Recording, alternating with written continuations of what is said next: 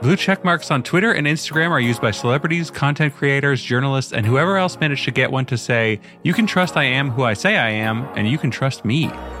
But now Twitter and Meta have changed the rules of how to get verified, and in the process have stripped some of the legitimacy of the all-powerful check mark. We're back now with some big changes for the Bluebird. Of course, I'm talking about Twitter. The company announced over the weekend it was removing the so-called blue check marks. Yeah, these marks are given to users who have paid a monthly fee, but some argue it will lead to confusion over which accounts are authentic. In fact, it already has led to confusion there. You'd think the idea behind verification on these platforms would be to, verify one's identity. But in the months since Elon Musk took over Twitter, there have been several redesigns of the blue checkmark and the addition of some other colors that symbolize other things. It's getting difficult to keep track of what means what.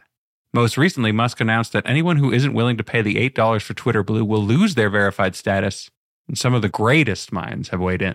Doja Cat tweeted, having a blue check mark now means there's a higher chance that you're a complete loser and that you're desperate for validation from famous people. However, actually confirming the identities of individuals on Twitter doesn't seem like a high priority part of the plan, as we've seen a rise in imposter accounts. Over at Meta, Mark Zuckerberg has also rolled out a pay-to-play option with Meta Verified. In addition to providing some benefits, the program seeks to confirm subscriber identities by requiring them to use their legal name as their display name on Facebook and Instagram, and even provide government IDs to back them up. While this will likely cut down on imposters, it's a nightmare for trans people, creators who've built an audience based on a stage name, sex workers, and anyone else who chooses to use a different name for a multitude of reasons. Many creators have complained that they're paying $14.99 to essentially dox themselves. While there clearly isn't a simple and 100% effective solution to verifying people on the internet, neither the Wild West approach of Twitter nor the hardline Big Brother policy at Meta seem to be the right answer. I'm Darrell Etherington, and this is the TechCrunch podcast, where we talk about the top stories in tech with the people who cover them. Today, we're talking to TechCrunch's newest reporter, Morgan Sung, to check in on what the check is going on with checkmarks. Welcome to the TechCrunch podcast. This is your first time on, but it definitely won't be the last. Thrilled to be here. Yeah. So what can you tell us about this story you wrote this week about Meta's Verified program? So basically, Meta rolled out a verification program, not too dissimilar from Twitter's last month. Part of it is that, you pay around $15 and it gives you not only the blue check mark, but also direct support from Meta, which is, super valuable. It gives you impersonation protection, which, if you have catfish accounts, you can easily get those taken down. It also gives you exclusive stickers for Instagram and Facebook, which, if you want that, I guess that's cool. But the catch is that your Instagram profile display name has to match your legal name on your government ID. So you not only have to submit proof of identification like your passport or driver's license, but you also have to make it match your profile name, which is concerning for a lot of people. Right. I mean, it's interesting that they require it both internally for their own verification and then also externally. Do they provide any kind of justification of why it's not sufficient just to kind of provide the documents to their authenticators and then leave your name anonymous to the general public or as a pseudonym to the general public? Yeah. So a Meta spokesperson told me that they are launching with a, quote, very high standard of security. They basically said that they want to roll out this program to ensure the safety of their community, whatever that means. Right. It's interesting, too, because the timing is, like you mentioned, so Twitter has theirs, right, which is it's very different because I think the only qualification for what they call their verification, but their blue check mark is that you have a credit card that you can charge, right? That's the extent of it. It doesn't seem like they check ID or anything. No, not at all. And the wild thing with Meta is that a lot of people I talked to for the story said that, they had been making money from Instagram and Facebook previously. Right. Meta had their tax documents, Meta had been paying them regularly, but no, apparently their display name needed to match their legal name. Huh. And then there's also, this just happened today, so I don't know if you particularly are up on it, but LinkedIn launched their own verification program in partnership with Clear. But I think overall, it seems like there's a tendency towards this desire to verify, right? And to prove people are who they say they are, which seems likely to increase as you have stuff like generative AI being able to produce realistic looking photos and videos of people talking. But it seems like there's a huge potential negative impact for the kinds of users and communities that you're writing about, right? Yeah, exactly. I think the beauty of the internet was always beauty and also danger, it's always a double-edged sword, but was how anonymous you can be on the internet. You can be anyone you want to be. But now there's a real push to prove yourself as a real person and also to, dig up someone's actual identity online. And so I guess it is good in that, you can crack down on troll accounts, you can crack down on catfish accounts. But at the same time, I write about a lot of marginalized communities. I write about activists and organizers and sex workers and a lot of people who are understandably wary of increased surveillance. Right. And they describe this as doxing, yeah. right? It's basically straightforward doxing. Right. Yeah. I mean, for this story, I specifically talked to sex workers, people who are either dancers or full service workers or, peer organizers or even adult content creators. And, for an industry that is constantly flourishing, but also constantly in danger of litigation and of criminalization, people understandably want to protect themselves and to protect their identities. So a lot of them do go by pseudonyms, or a lot of them do go by, fake names. And that's kind of just the reality of their work. It doesn't mean that they're any less valid or any less of a person. Right. Just means that they're protecting themselves. So the people I talked to for this story are very cautious of getting verified on Instagram. Did they have any alternatives, or did you kind of identify any alternatives in the reporting of this that would be able to perhaps serve some of the needs? Mm-hmm. Obviously, like you said, it's always a balance, right? Mm-hmm. It's always a trade-off. So in any of these, it's possible that Meta has looked at the alternatives and has said, that's not the balance we're willing to make, which is, I guess, a choice, right? But what kind of other options did people have or suggest, or were they looking for from something like this program? I mean, the basic bare minimum, bars on the floor solution would be for Meta to, take their IDs, take their legal names, but allow them to use a pseudonym or allow them to use their, their stage name. Sure. Honestly, that's the other issue is a lot of the people I talk to do use stage names and they're known by certain names to their audience. And so one of them I talked to, she did just bite the bullet and get verified. And she said that a lot of her followers were confused because her display name was no longer her stage name and people didn't recognize her anymore. Mm-hmm. So that would be the bare minimum when, you can take their ID and allow them to continue using the name that they choose. And, that's another thing that a lot of trans people have said that they'd rather do because, they may not have gone through the legal name change process yet or may not have the means to do so. Yeah. The other solution, which Meta proposed, was they said that users can also use their initials for their display name. That gave mixed results. One of the people I talked to said that she was not able to get verified using the initials of her legal name. So I don't know how that's working or why that is not working the way that Meta says it is. Right. Yeah. And the last solution is, Meta is already paying people who monetize their accounts. They already have their names. They already have their legal tax information. They don't necessarily need to verify their legal name publicly to already be verified within Meta. Yeah, the verification that you're a taxable entity under whatever U.S. law is probably plenty of verification relative to, are you a bot? You're not a bot, right, at that point. Exactly, pretty much. Right. Yeah. If you're already making money. Yeah, absolutely. Mm-hmm. In that rundown, the initials thing is such a strange half measure or concession that Meta has allowed. You have to wonder what the logic is there from their side. Okay, well, we'll let you just use the initials and then that'll allow you to preserve some anonymity. But it's one of those half measures that serves no one well. Right, exactly. Or another concession they had was, you can use a nickname, a common abbreviation instead of your first name. So if your name was Daniel, you could be Dan or something. Exactly. Or Ben instead of Benjamin. But that's so arbitrary. Who's deciding what's a common nickname and what isn't? Yeah.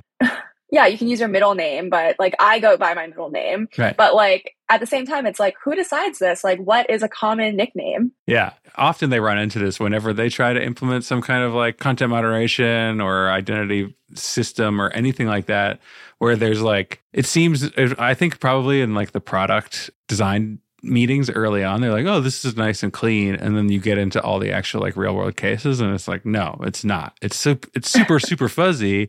And you haven't thought of any of them. And then you're just kind of in these meetings arbitrarily going all right, we'll allow this. Let's move on. What's the next item on the agenda? Right. Right. It reminds me so much of Elon Musk deciding that, fake names on verified accounts were okay as long as you added parody to it. Right. And, that turned into a mess anyway. So who's deciding what human being has come up with these ideas? Yeah. And I love the the thinking that for these people, when they come up with those ideas like those, they're probably in their head, they're like, I solved it. I got it. And it's like, no, this is such the stupidest answer you could possibly come up with. But yeah, I mean, not to say that it's easy, because it's not easy, right? And I understand that Facebook is trying to do what it thinks on balance is probably best. You know, obviously they're doing some PR stuff when they're saying best for protecting our users, but it's not baseless. It's not like totally false. It's like that's what they do think, right? Protecting their users might also translate to like making the platform make the most money for them in this specific case, right? But like, yeah, their intentions are not malicious, I don't think, but the impacts are definitely serious. Like, I think what was interesting in your article is you talked about just how much the verification changes sort of visibility and how much interaction there is with your account. So do you want to talk a little bit about that? Yeah, for sure. One of the people I talked to for the story, who's a content creator who makes, not safe for work content, had been struggling for a very long time to get her channel to grow, basically. She said that she had been playing it super carefully because she was really worried about getting her account taken down. She has over 2 million followers, and to have that be suspended would be devastating for her. So she said that she had tried super hard not to push the limits of what Meta allows. She would post like a bikini photo, but it would still be the safest possible bikini photo. But she said that her account hasn't grown in years. But when she got verified, within 8 days, she said that her account overview showed 131% increase in accounts reached. Wow. And nearly 60% increase in engagement. And even on her Instagram lives, where she was averaging, with a following of over 2 million, she was averaging, around 100 viewers. But she said her most recent Instagram live had 600 viewers. And within 10 minutes, she made $11 just sitting there and talking. Wow. And so there are obvious benefits to getting verified, in addition to, the support, and in addition to just being able to take down catfish accounts. So she said that it is a double-edged sword, and that, for her, it's worth it. But for a lot of sex workers, it's just too much of a risk. Yeah, and I think her example best illustrates just like how important it is and how much of a difference it can make to people and how they're able to make a living to get that versus not, right? And it's less about like, they shouldn't have to make the choice of, am I willing to make this sacrifice for potentially my own safety in exchange for this other thing, which is my livelihood, right? Like that shouldn't be the trade-off that anybody has to make. And I think when Meta's in a position where they control so much of this, it's effectively a monopoly when it comes to distribution for reach for a lot of these people, right? So yeah, exactly. Yeah. Exactly. I mean, another person I talked to for the story said, she is an adult content creator, but also a sex educator. And she said, like, this would be a great perk, but she's just not ready to take that risk. And she worries about how, those benefits will be weaponized against people who can't or won't verify. Right. And this leaves aside sort of the fact that there's concern about who is a steward of your information, and then what other additional access did they provide, or could they potentially provide down the way, intentionally perhaps, right? In the case of companies like Facebook selling information or selling insights derived from user information, which effectively amounts to the same thing in a lot of the cases, or being subject to leaks, right? Like even if they're not intentionally doing it, like the information could be leaked if it's collected in future, if it's collected and stored. Right. And that's a problem. Right, exactly. And, going back to like other solutions that we had talked about, Facebook has taken non-government IDs as forms of identification before. When they had their whole like real name scandal a couple years ago, where they were forcing users to use their real names, and then a ton of LGBTQ people were targeted for not using their real names. Yeah. Facebook was like, okay, sorry, we're going to let you like explain yourself before we like take down your account. And also you can submit non-government IDs like library cards as your identification. And so, even like that, why, when it comes to like surveillance and like people being worried about their privacy and their information being leaked, like why do we have to give our legal government IDs when we can give things like library cards? Sure. Yeah. And that it just ensures, even if it's not as perhaps like secure, it's kind of like it eliminates, I don't know, probably a massive percentage of the impersonation cases, because people aren't going to go out and get those kinds of documents. They won't be able to, right? Like maybe they just can't secure them, or it's just too much work to secure them for the purposes that they want to use the scam for, which is right. Probably arbitrary. Yeah, exactly. Like no one's going to go out and get a student ID to like pretend to be someone else. Right. Exactly. Yeah. So it seems like there's a lot of, additional work they need to do on this. Did you get the sense that they are interested in listening to the community and in changing some of these? So the Meta spokesperson told me in the most meta way that, they're working on a secure solution for alternate IDs and that, they may eventually ease the restrictions that they have, but they didn't give me a timeline and they didn't give me any concrete answers. So the impression that I got was, that they are in theory working on this, but, it's not something that they can guarantee. Right. Well, it's definitely something that needs a better solution than this. And it's like, it's going to keep coming up, right? It's going to keep coming up on other platforms and in other contexts. And I think that there needs to be more work done on this because it's always a question of balance of like, what are the harms we're willing to accept and for whom, right? And this Facebook seems to have said, we're not willing to accept the harms of like a bunch of people running sort of lightweight scams or whatever, or doing some fake accounts. In exchange for that, we're willing to put marginalized people at risk, right? Or people in marginalized communities at risk. Whereas I think the better balance, from my perspective would be like, oh, well, it's actually better to have like some bots running around your platform than for people to have to dox themselves. Exactly. Right. I mean, like, even the idea of taking down catfish accounts, like if you're using a stage name and you're dealing with catfish accounts who are, copying your stage name, then what is your legal name really going to do to take those down? Exactly. It's a completely different name. Yeah. It's one of those things that, maybe on paper it seemed to work, but in practice it makes no sense whatsoever. Yeah, definitely. Well, let's hope they connect the dots and keep iterating on that. And I'm sure we'll talk to you again soon, Morgan. Yeah, absolutely. Would love that. And now the top headlines from the week. Elon Musk gave a rare interview to an actual reporter this week, speaking to a BBC tech journalist who dropped in on him at the company's SFHQ. Musk spoke to the reporter on Twitter Spaces Live, and the two addressed a range of topics, including the company's approach to harmful content. Musk also admitted straight up that the only reason he bought Twitter in the end was that he thought he was going to lose a court case that would have forced him to go through with it anyway. Oh, and by the way, Twitter Inc. is now X Corp. You can read more on TC from both me and Amanda Silberling. Amazon has revealed at least part of its generative AI play, and it's around something called Bedrock. Bedrock is more of a platform that makes it easy for developers to implement and deploy existing trained models from companies including Stability AI. There is some Amazon original generative AI work in the mix too. The company includes access to some of its own in-house AWS trained models in Bedrock. More on this from Kyle Wiggers on TechCrunch. The FTC has cracked down on an enforcement action regarding review hijacking. This first ever use of the FTC's authority in this area targets the maker of supplement brand Nature's Bounty. The specific wrongdoing in this case involved merging reviews across a range of products to make some seem like they're better reviewed than they actually are, which you've probably encountered if you've ever bought anything off of Amazon.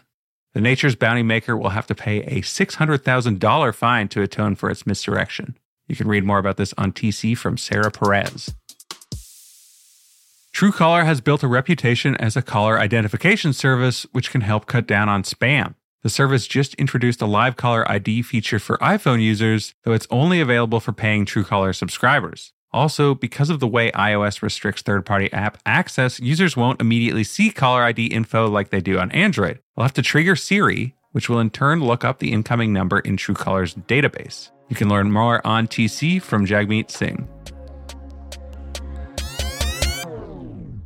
That's it for this episode. Thanks for joining us. You can read all the stories we talked about at TechCrunch.com. By the way, I'm going to TechCrunch Early Stage in Boston, which is happening next week. Join me and save yourself some money using the code TCPOD for a 40% discount on founder and investor passes for the event, which is happening April 20th. Also, 2 podcasts from the TechCrunch Podcast Network have been nominated for Webbies for the best tech podcast. So you can go vote for either Found or Chain Reaction at vote.webbyawards.com. Vote for both. You just can't vote for both with the same email account registration in one day. So do with that what you will.